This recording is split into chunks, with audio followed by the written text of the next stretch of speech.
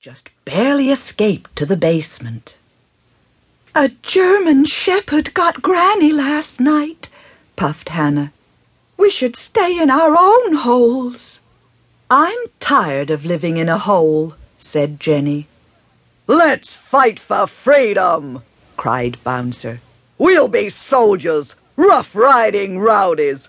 I'll be the general and commander-in-chief." "Wait!" cried Jenny. "Let's sail away instead. We'll find a peaceful island." The mice cheered. "I'll be the ship's captain," declared Bouncer. "Rowdies, you're my crew." It took the mice most of the night to load the ship and roll it to the harbor. Ignoring the crowd at the pier, they sailed bravely out to sea.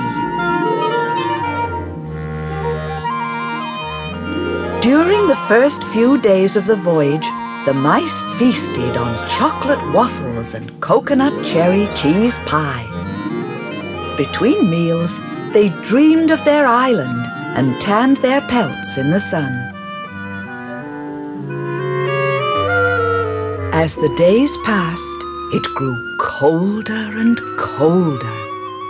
The mice were unprepared for winter weather, and they huddled close to the waffle iron. "Land ho!" cried Captain Bouncer one morning as the ship narrowly missed hitting an iceberg. The mice looked at the compass and discovered that they had been sailing toward the North Pole. "The compass must have been upside down," insisted Bouncer. "I'm tired of being captain anyway. I quit." By the time they reached warmer seas, their food supplies were very low. The mice were seasick, homesick, and convinced they would soon be dead.